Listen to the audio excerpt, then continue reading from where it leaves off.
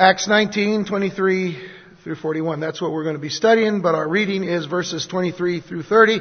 So as we do every Sunday, let's read together and let's read aloud. Acts 19, beginning with verse 23. And about that time there arose a great commotion about the way. For a certain man named Demetrius, a silversmith, who made silver shrines of Diana, brought no small profit to the craftsmen. He called them together with the workers of similar occupation and said, Men, you know that we have our prosperity by this trade. Moreover, you see and hear that not only at Ephesus, but throughout almost all Asia, this Paul has persuaded and turned away many people, saying that they are not gods which are made with hands. So not only is this trade of ours in danger of falling into disrepute, but also the temple of the great goddess Diana may be despised and her magnificence destroyed, whom all Asia and the world worship. Now when they heard this, they were full of wrath and cried out, saying, Great is Diana of the Ephesians. So the whole city was filled with confusion and rushed into the theater with one accord, having seized Gaius and Aristarchus, Macedonians, Paul's travel companions. And when Paul wanted to go into the people, the disciples would not allow him. I heard a little bit of silence on those names there. Something happened with those names. Join me in a word of prayer.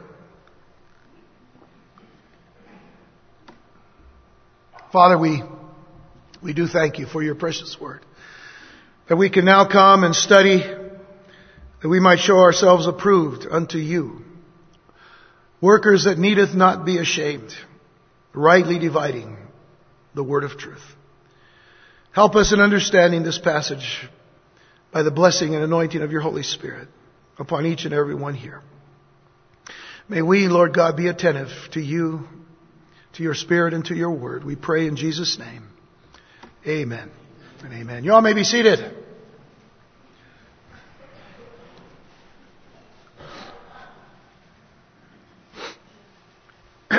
There are some churches today that are using as part of their slogans phrases such as making a difference or let's make a difference together. And while I don't have a problem with that, since we all should be making a difference as Christians in the world around us, our text depicts the difference that true biblical Christianity made in a whole city. In this case, the city of Ephesus. A whole city affected by Christians. And think about it. Think about what we just read. An entire business venture centered on a pagan goddess was now at risk of going under because the Church of Jesus Christ in Ephesus was making a real difference. I mean, it might seem too much to grasp here, wondering how Christians could accomplish such an amazing deed, until you realize that they were just simply behaving like Christians. Think about it. They were just simply behaving like Christians. It really doesn't involve some major formula. It doesn't involve umpteen steps. But when we simply conduct ourselves as sincere believers in the Lord Jesus Christ, we make a difference in our world. When we simply conduct ourselves as sincere, true believers in the Lord Jesus Christ, we make a difference in our world. It comes down to discovering the Lord's spiritual business for our lives, and then minding that business rather than the business of the world. So if you want a short little outline for today's study, it's finding the Lord's business and minding the Lord's business.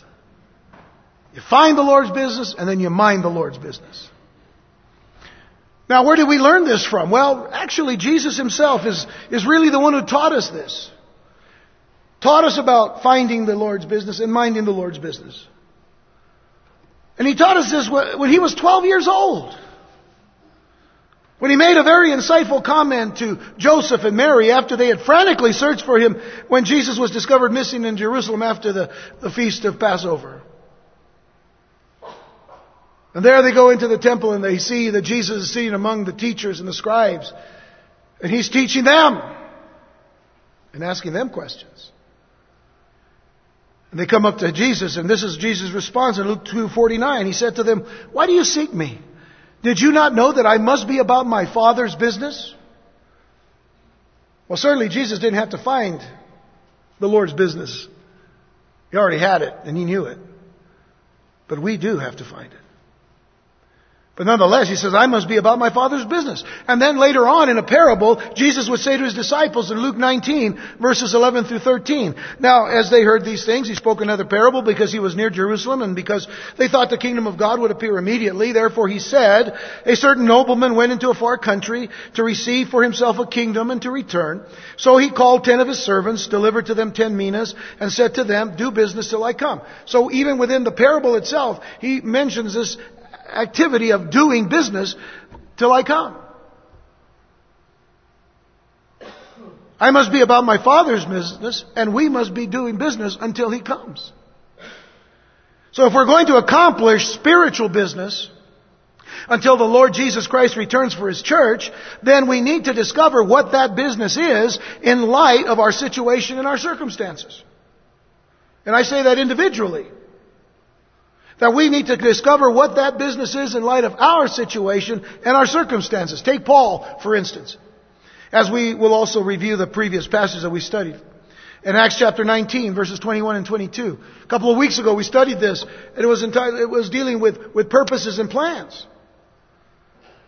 And let me read it again. It says, when these things were accomplished. And I've underlined these points because these are words that we saw as very critical to our understanding of purposes and plans. But when these things were accomplished, Paul purposed, it says, in the Spirit, when he had passed through Macedonia and Achaia, to go to Jerusalem, saying, after I have been there, I must also see Rome. So he's got purposes, he's got plans. And he wants those purposes and plans to fall under the will of God. And if they don't, of course, he's going to change his purposes and plans, his own. Anyway, so he sent into Macedonia 2 of those who ministered to him, being a part of these plans that are being made. He sent into Macedonia 2 of those who ministered to him, Timothy and Erastus, but he himself stayed in Asia for a time. So much was accomplished. When we think of those things that were accomplished, so much was accomplished in 2.5 years in Ephesus. First of all, there was that conversion of the 12 disciples of John the Baptist there in Ephesus. They had no idea, no clue about Jesus, and so they were converted to Christ. And the daily teaching then of God's Word. And then there was the results of all of this teaching of God's Word. There was miraculous healings and exorcisms and deliverances. And then came the burning of the occultic literature. The fact that much was accomplished also reminds us that Paul was quite aware of God's business in and for his life. As you see things being accomplished, you realize that he was aware of God's business in his life and for his life. So that may be a goal for us. That there are certain things in our ministries, in our own personal, individual ministries, that we need to set goals for to accomplish. Once we know what God's business is in our lives and what it is that we are called to be doing. Now, we're told that Paul purposed in his spirit in seeking God's purposes for his next move. For his next move. What did he do? We talked a little bit about this a couple of weeks ago. We talked about the fact that Paul prayed and he asked for prayer. Now, for us, we need to kind of change that order. Because too often we ask for prayer and then we don't pray. So that's why I started with the fact that Paul prayed and then he asked for prayer. Paul prayed, he asked for prayer, he read the Word of God, he studied the Word of God, and then he trusted in the Lord.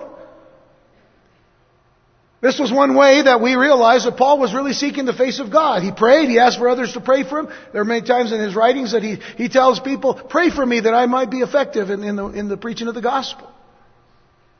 It's a great thing to see an apostle do. Ask for prayer. Guess what we can do? We can ask for prayer. Just be careful. Don't ask for prayer so that others can pray and you don't. You need to pray, and then you can ask for people to pray for you. You understand? That's just doubling the help here to understand. So this is how Paul purposed in his spirit. He asked for prayer, he prayed, he asked for prayer, he read the Word of God, he studied the Word of God, and then he trusted the Lord. He not only studied the Word of God, but he trusted what he read, and trusted what he saw before him. He did what we'd have to consider normal for a believer to discover the will of God. It would only be normal that you pray and that you ask for prayer and that you read the Word of God, you study the Word of God, and that you trust in the Lord. These were the normal things. But this is where we sometimes run into a problem. I read a quote the other day. A quote attributed to the great coach of the Dallas Cowboys, Tom Landry, about the job of a coach. But I believe it applies to pastors as well. As I read this more and more, I said, hey, this is for pastors too. But this is the quote. He said, the job of a coach is to make men do what they don't want to do so that they can be what they've always wanted to be. I said, that's an outstanding quote. That's a great thought. The job of a coach is to make men do what they don't want to do so that they can do, or they can be what they always wanted to be. And I thought, that applies to pastors too. The job of a pastor is to make men do what they don't want to do so that they can be what they've always wanted to be. Athletes want to be champions. I don't know of too many athletes nowadays, except for maybe, and understand this. Let me say this very quickly here. We have kids playing, and with all due respect to your kids who play in like T-ball leagues where they don't keep score because they don't want anybody to lose. That's rubbish. Games are played to win. And if you lose, be a good loser. But if you win, be a good winner too. We have to understand that. I mean, much of society today is based upon winning and whatnot. I mean, I don't want to kind of go into that whole issue. But the fact of the matter is, athletes train to be champions. And they want to be champions. I'm look at the March Madness thing right now on TV where most of us are watching. You don't watch throughout the year, but now you get to this time and, the basketball is really great. They're not playing to lose, they're playing to win. Do you understand? They're playing to win the game, not to lose the game. But it takes hard work in doing things that they don't want to do to achieve that goal. I remember in high school, we had to run stadium. I went to El Paso High School. They have stadium stairs. You know the stadium there, the amphitheater type thing? I had to run those stadium stairs all the time. I don't want to do this. But you have to do it so that you could at least try to win a game, There were times we did win a game.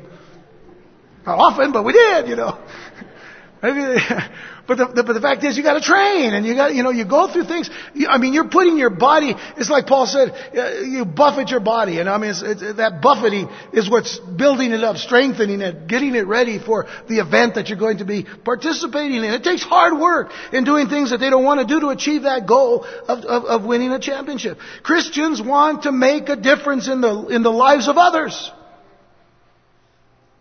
Believers in this room today, right here, right now, we as Christians want to make a difference in the lives of others, but it takes doing things that our flesh fights to do in order to accomplish that goal. And our flesh fights it. Our flesh fights prayer, it fights reading and studying and submission and humility and selfless living. It always fights that. Paul talked about the spirit and the flesh fighting against each other. So we have to overcome that. We have to look at it like those dumb stadium, Okay, we've got to do it. We're going to, you got to do it. You just have to do it. But we have something better. We have the Spirit of God to encourage us and to help us and to show us the way to do this thing. But we've got to take that step to do these things. And consider what we need to do. Pray. Read. Study. Submission. Humility. And selfless living. Remember that you may be the only Jesus that people around you will ever see. You want to make a difference in this world? Remember this. You may be the only Jesus that people around you will see. I used to love this statement, this little moniker that was given to Christians during the Jesus movement back in the late 60s, early 70s. It was a wonderful time, man. I can tell you this right now. It was a wonderful time to be a Christian. But there was a certain name given to Christians. Most of them were hippies. They were called the Jesus people. They were called the Jesus people because they loved Jesus so much. And they did everything that they did, carrying their Bible, big, huge Bible. Sometimes they carried Bibles they had to use 2 hands, to walk around with. Because they wanted to know, they want people to know, I love Jesus and I serve Jesus. And there was a humility about them, and there was a gentleness and a peace about them. Yet there was some authority when they began to speak about the things of God. And folks, we may be the only Jesus that people around us get to see. But we come with that message that people need to hear. So your next move may not involve going anywhere. Might not be that you're going to go anywhere, yet you are where you are by God's design. Wherever you are, that's where God has you. Wherever it is that you are, that's where God has you. Whether it's at home or at school or in the workplace, even while retired, that's where God has you. You see, that's finding the Lord's business. But now let's look at minding the Lord's business, because it's not just finding it, now it's minding it. Let's go back to verse 23 for a moment. And about that time there arose a great commotion about the way. What is the way? Well, we've talked about this in previous studies, but the way was a term given to 3 things. It was given, first of all, it was given to the church. They were the way. It was also given to the gospel. And it was given to the person of Jesus Christ. He was the way. Why? Because He said He was. John 14:6. I am the way, the truth, and the life. No one comes to the Father except through me. The church was the way because they followed the way of Christ. The gospel was the way because it was the light that came into the hearts of people to begin their life in following Christ. But about that time there arose a great commotion about the way. And so you can just lump them all in. Every one of those had an effect. For a certain man named Demetrius, a silversmith, who made silver shrines of Diana, brought no small profit to the craftsmen. You could almost think that Demetrius was a union boss. He called them together with the workers of similar occupation, and he said, men, you know that we have our prosperity by this trade.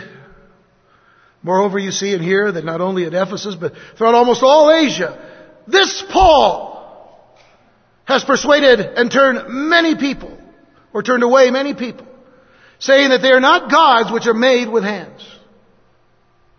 So not only is this trade of ours in danger of falling into disrepute, the very fact that it was a trade was disrepute enough. But also the temple of the great goddess Diana may be despised and her magnificence destroyed, whom all Asia and the world worship. That was a kind of a hype-filled speech, okay? Nearly political in nature. All Asia and the world worship? Well, maybe their little world. There were many other nations and many other tribes that worshiped other gods.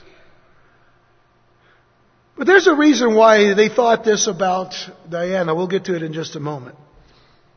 But think about what's happening here. There's a silversmith who gathers together all the silversmiths who make shrines of Diana and tells them, our business is going under because of Paul. Now think about this for a moment. It's a question I'm going to ask you. Has there ever been that thought in your mind?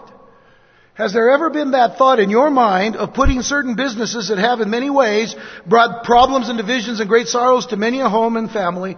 Has that thought been in your mind to put those certain businesses out of business? Have you ever thought about that? Let me bring to mind some things that might stir a little thought in this. Businesses like adult bookstores. Businesses like nightclubs and bars that cater to sophisticated gentlemen. Which I could spend about 30 minutes talking about that little phrase itself. Sophisticated gentlemen. Drug, and now we're getting into kind of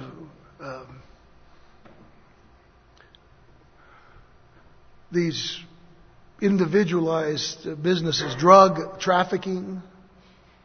We'd like to put that out of business. I'm sure they do, especially in Juarez. Drug traffickers, slave traffickers. Did you know that that's going on in our community as well?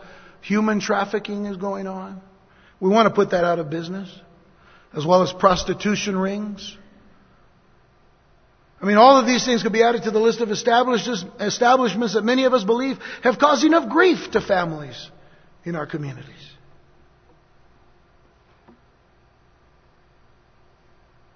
But now there in Ephesus, this little group that was thinking it was going under starts to raise up its head to say, hey, wait a minute. We know what the cause is. Paul. See, the problem for these guys was that in Ephesus, it was all about the money. It was all about the money.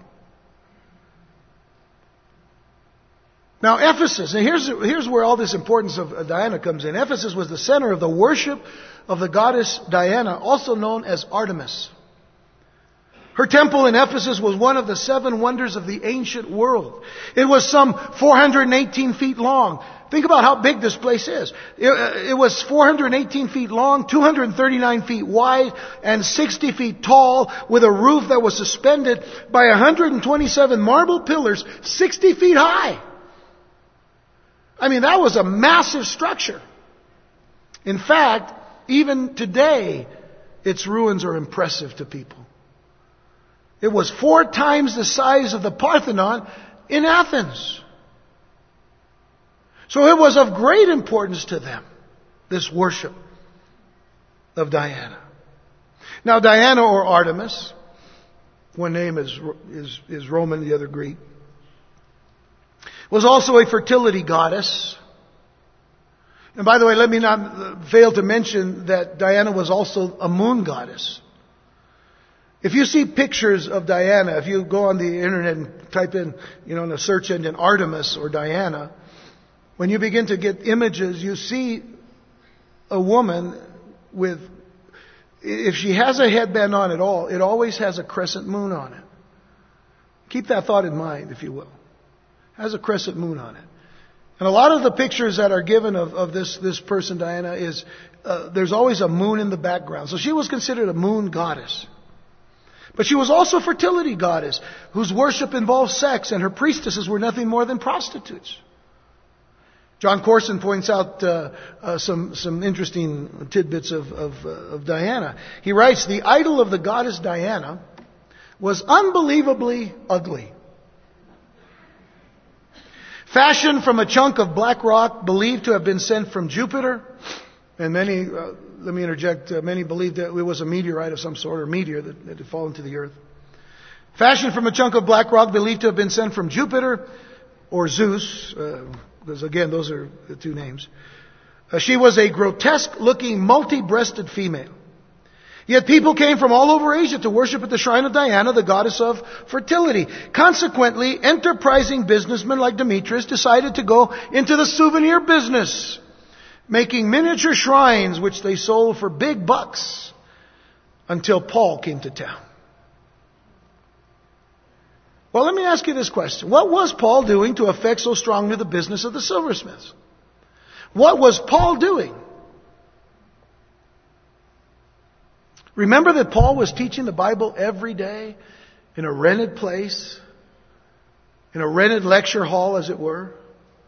Every day he preached and taught the Word of God. And in the course of his systematic and thorough teaching of the Scriptures, he was pointing out to those who were coming from Ephesus, to those who were coming from that city, to learn about the God of Abraham, Isaac, and Jacob, and as well to learn about Jesus Christ, the Messiah of Israel. He was pointing out to them the biblical principle that, as Demetrius quoted, They are not gods which are made with hands. And I'm sure that the Apostle Paul would open up the scrolls of the Scriptures in Psalm 115 verses 4 through 8, and then he would read to them, their idols are silver and gold, the work of men's hands. They have mouths, but they do not speak. Eyes they have, but they do not see. They have ears, but they do not hear. Noses they have, but they do not smell. They have hands, but they do not handle. Feet they have, but they do not walk. Nor do they mutter through their throat. Those who make them are like them, so is everyone who trusts in them. That's what God's Word says about idols. You want to see more? Pulls out the scroll of Isaiah and opens it to where Isaiah chapter 2 verse 8 would read, their land is also full of idols. They worship the work of their own hands, that which their own fingers have made. If we were to read all the Scriptures around it, you realize this wasn't a positive message that Isaiah was giving. Later on, he'd probably take out another scroll that contained Isaiah 31 verses 6 and 7. Return to him against whom the children of Israel have deeply revolted, for in that day every man shall throw away his idols of silver and his idols of gold. And notice what he calls them, sin, which your own hands have made for yourselves. It is just sin. Now I entitled this message, Rumor, Wrath, and Riot. The rumor is in the statement that Demetrius made about Paul. Because the rumor is that Paul single-handedly destroyed the silversmith's business, but that's only half truth. Yes, Paul was there in Ephesus. Yes, Paul was teaching the Word of God in this rented lecture hall. Yes, people were listening to him. But what we don't hear in this rumor is, because then it would be a full truth then, is that the people to whom Paul preached began to believe because they were convicted and convinced of the truth. In other words, no suggestion is made by Demetrius that the people who were no longer buying their idols were convinced and convicted of the truth, and the people's lives were gloriously changed by the gospel of Jesus Christ. That's not mentioned here. This is why I call it rumor, because you see, rumor always involves a half-truth. If you look at the liar from the very beginning of time, that's Satan, of course, he always deals with a little bit of truth and a whole lot of lie. There always has to be a little bit of truth to snatch you, and then the rest of the time, it's just to just pour on the lies, you see. But I bring this up because we need to be careful as believers in Jesus Christ when things are going around as rumor. Did you hear this? Did you hear that? You know, a Christian and a mature Christian is always going to be one who says, you know what, I don't like what I'm hearing. Maybe we need to stop this right here and right now. A mature believer who has discernment, who has the Spirit to discern the things that are being said, should say, this has got to stop. So I mention that right now as far as just as a side note, as a sidelight, as a side teaching here. That rumor can get us all into a lot of trouble because we're dealing not with truth but with half-truths and with full lies. Let's be careful. Because rumor does lead to other things. In this case, it led to wrath. Notice verse 28. Because the wrath was expressed by the people. Now, when they heard this, when they heard Demetrius talk about Paul being the one who had caused all the problems, they were full of wrath and they cried out saying, "Great is Diana of the Ephesians."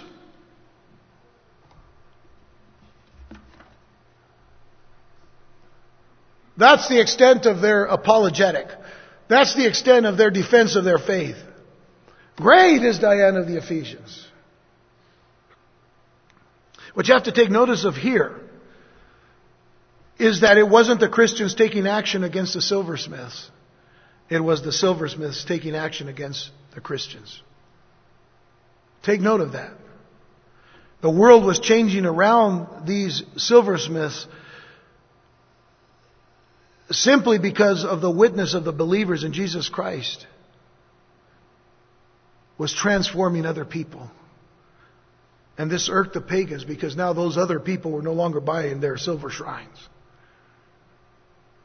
And business was going down. It wasn't the Christians taking action. This is a very important note. Please understand.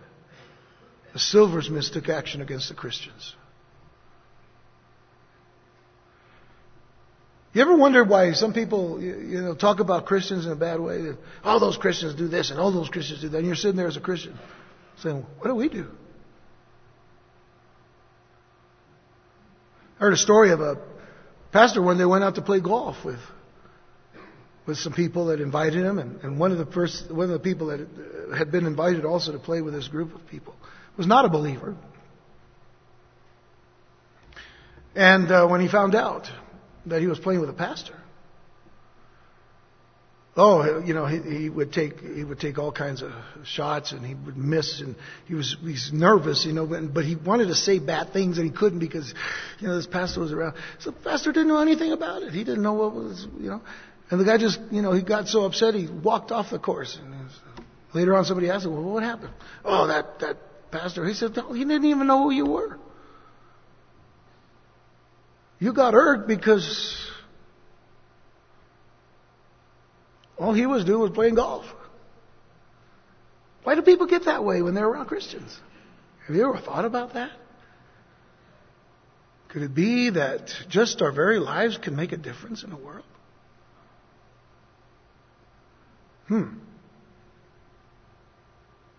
So notice verses 29 and 30. So the whole city was filled with confusion. And they rushed into the theater with one accord, having seized Gaius and Aristarchus, Macedonians, Paul's travel companions. They seized them. That really kind of says that they shackled them kind of like they were under arrest. And when Paul wanted to go into the people, the disciples would not allow him. It means this is the point where the riot now begins. And they're in the amphitheater in Ephesus that held upwards of 25,000 people. Paul was ready to get right in the middle of this crowd. Certainly to help release his Macedonian friends. And then he said, well, I'm at it. I might as well preach the gospel. Look at all these people. Now, that was the way Paul was. I mean, he saw the people. He said, man, this is a good time to do this. But the Lord used his disciples to spare Paul's life by preventing him from entering. Why? Because everybody had heard what name? Paul. When Demetrius was spewing his tirade. Verse 31 gives us an interesting note in the life of the Apostle Paul. It says, then some of the officials of Asia, who were his friends, sent to him pleading that he would not venture into the theater. First of all, there's no indication that these officials were Christians. Think about that. I think that Luke would have made some note that these officials were Christians of some sort, some way. But he doesn't. He just says the officials of Asia who were Paul's friends. But they were friends of the apostle. And while we are out and about in the Lord's business, because that's what we're talking about today, while we are out and about in the Lord's business, we can be about what some have called friendship evangelism. We can be about friendship evangelism. Having unbelieving friends is okay, as long as we continue trying to introduce them to our best friend. That's friendship evangelism. I've often been asked a question about, what happens when, should a Christian just avoid all unbelievers? How are they going to hear? Then that puts aside Romans chapter 10. How will they hear without a preacher? A lot of times the people that we need to minister to the most are the ones that are even in our own home. We're not going to cut them off from our life. They may try to cut us off, but we're not to cut them off. But secondly, consider that these friends of Paul were as concerned about his well-being as his disciples. What does that say of Paul's witness and example of Christ's love? That he could have friends that would be there to support him and even protect him while they weren't even Christians. There are times that when we present the love of Christ to unbelievers, and they can be friends. They might be people that we work with or people that we have some sense of acquaintance with. that they respect us because we stand firm upon what we believe. We don't become like them. We don't become like them. We don't do what they do just to say, that's a misinterpretation of what Paul said when he said we become all things to all men. We stand for what we believe in. People will respect that. And in some cases, they may even come to our defense when they don't even believe what we believe. Simply because you have lived your life like a Christian. Paul said to the Ephesian church, by the way, Ephesians 5 verses 1 and 2, he said, "Therefore be imitators of God as dear children, and walk in love as Christ also has loved us and given himself for us, an offering and a sacrifice to God for a sweet-smelling aroma." And by the way, an aroma can also be an influence, folks. Tell you what, you walk by a bakery where they're just cooking, or making their bread, man, that's an influence.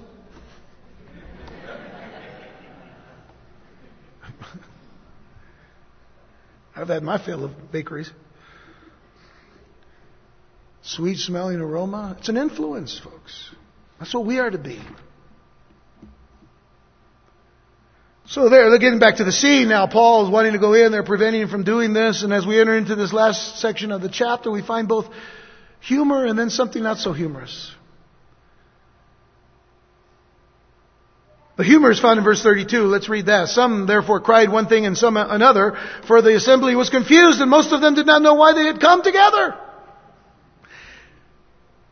But then the sad part is verses 33 and following. "And they drew Alexander out of the multitude, the Jews, putting him forward. And Alexander motioned with his hand and wanted to make his defense to the people." He was trying to get their attention. But when they found out that he was a Jew, all with one voice cried out for about 2 hours. 2 hours, they said, "Great is Diana of the Ephesians." It's amazing how easily some people are swept up and swept along by peer pressure.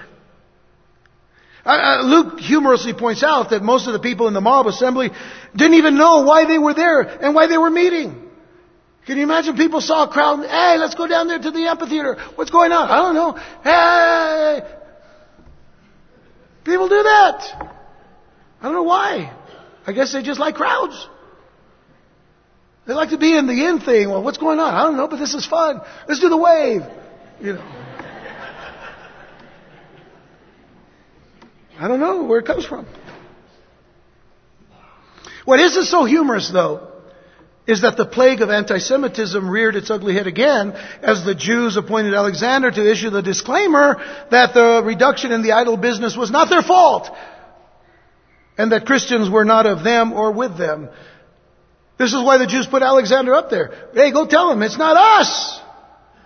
Why do they have to do that? Because most of the time, if something bad happened to a community, they always look to the Jews first.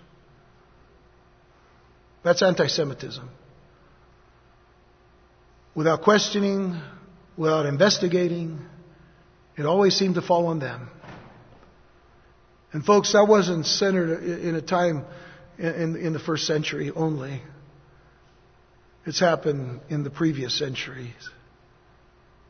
Very near to where we are today, time-wise. So when the people found out that Alexander was a Jew, they cried out frantically and in frenzy, "Great is Diana of the Ephesians!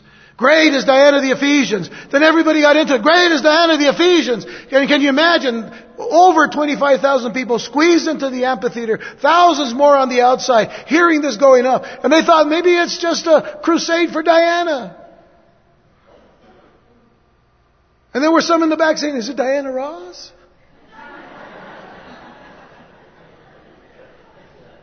See, they were there confused. They didn't know why they were there. Stop. I have to throw that in there, I used to like Diana Ross and the Supremes, okay? In the name. But there are just 2 hours. Great is Diana of the Ephesians. Great is Diana of the Ephesians. Great is Diana of the Ephesians. Over and over and over and over and over again. Sounds like something we hear nowadays for hours as well.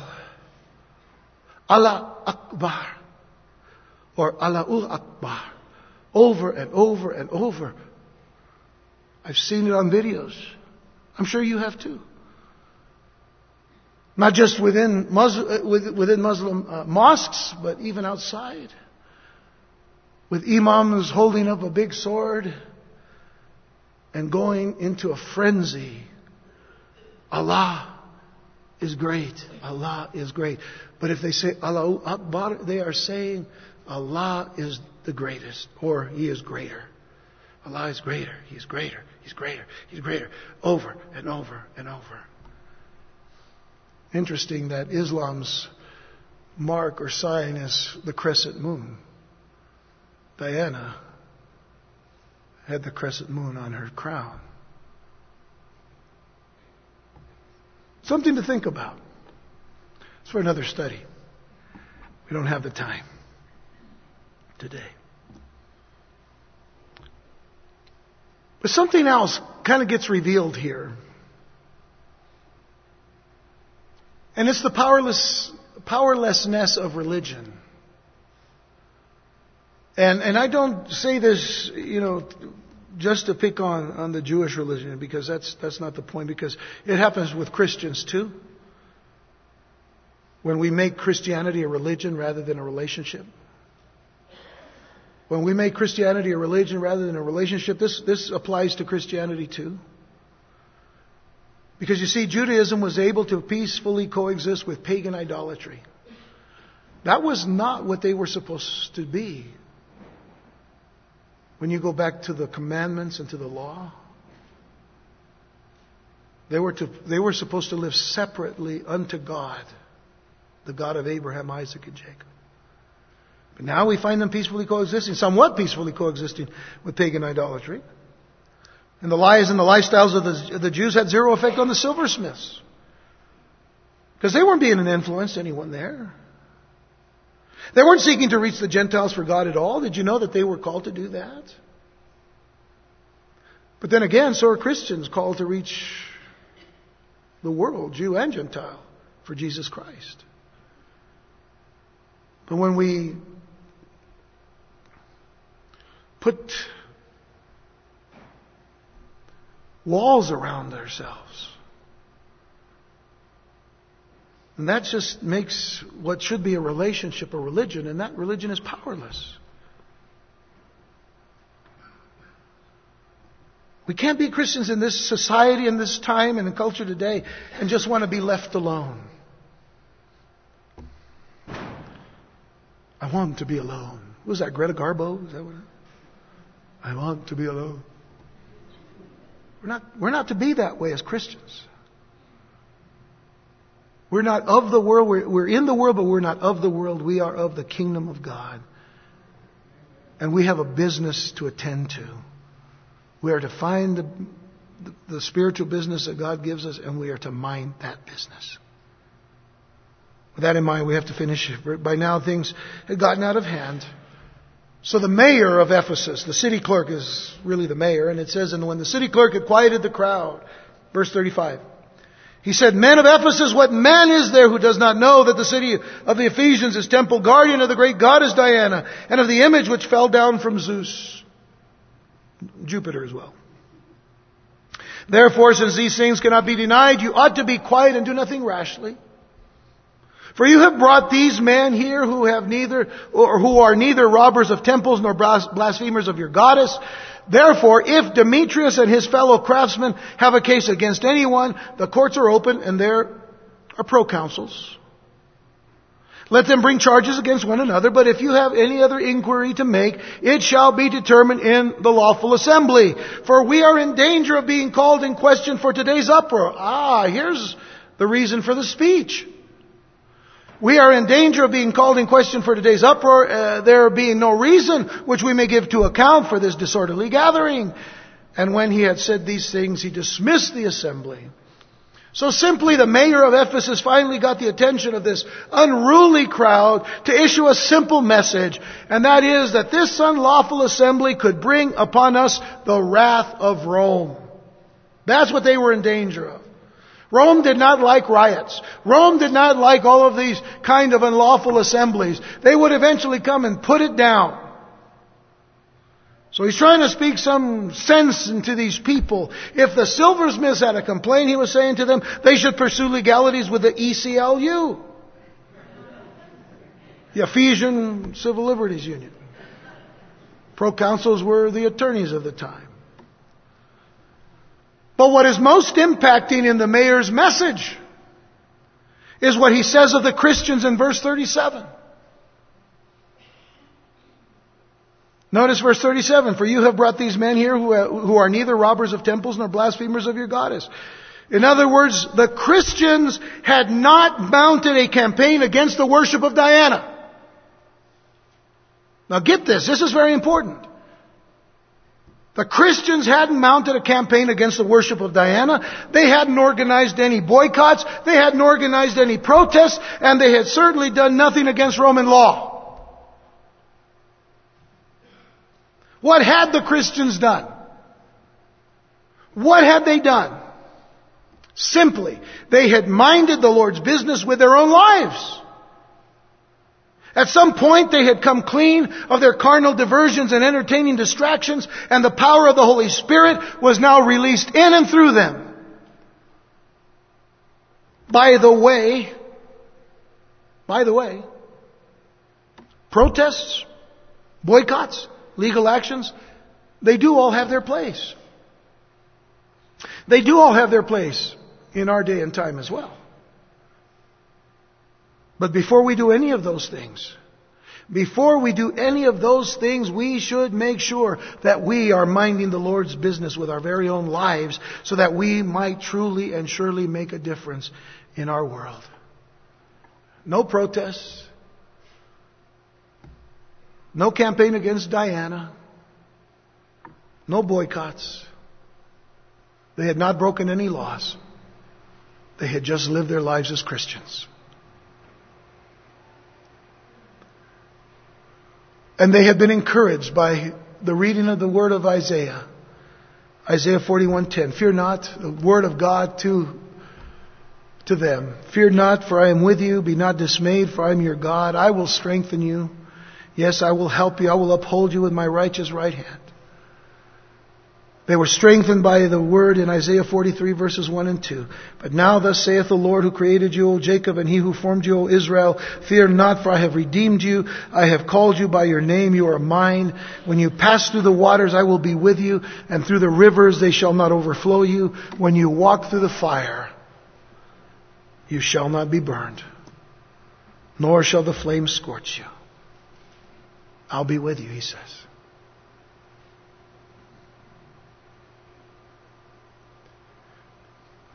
In the Welsh revival of 1901, some of you have probably heard of the Welsh revival of 1901, there in the little country of Wales. And under the anointed ministry of a preacher named Robert Murray McCheyne, so great was the revival. Listen to this. So great was the revival that every tavern and every pub in Wales went broke. Every tavern and every pub in Wales went broke. Now, here's some questions to ask. How many anti-alcohol sermons did McCheyne deliver? Not one. 0. How many tirades against taverns? 0. People simply lost all interest in alcohol when they got touched by the Lord and when they were filled with the Holy Spirit. They simply conducted their lives as sincere believers in Jesus Christ. By the way, the same thing happened in Ephesus. When people got saved, the idle business dried up.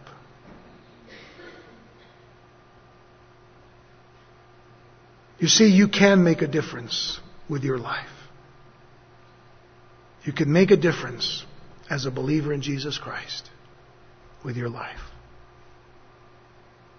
And as I said before, there's a place for campaigns and protests and boycotts. And there are times when that's important. But before we do anything,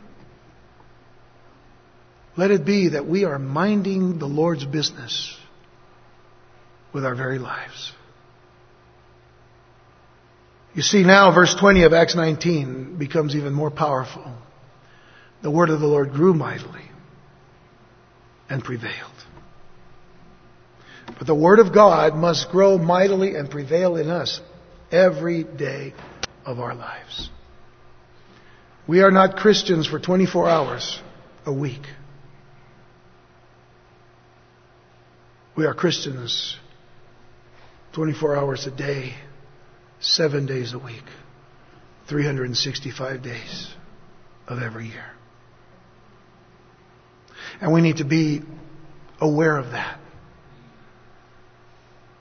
We need to be aware that we may be the only Jesus that people around us will ever see.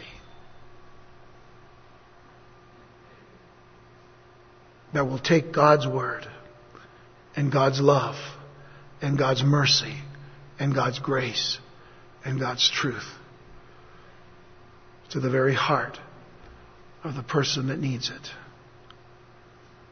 And may I say to you that of every Christian that's in this room today, there was a time when you were not a Christian.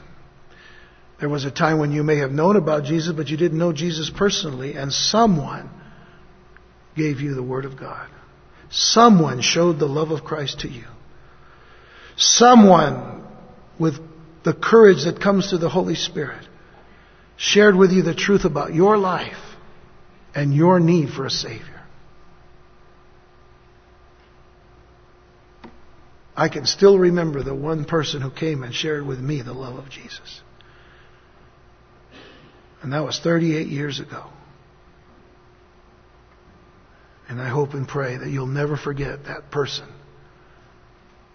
who by their very simple life in living the pure gospel of Jesus in their lives could stir the heart of someone who could truly say, once I was lost, but now I'm found. 'Twas blind, but now I see. Make that difference in this world with your life. Let's pray.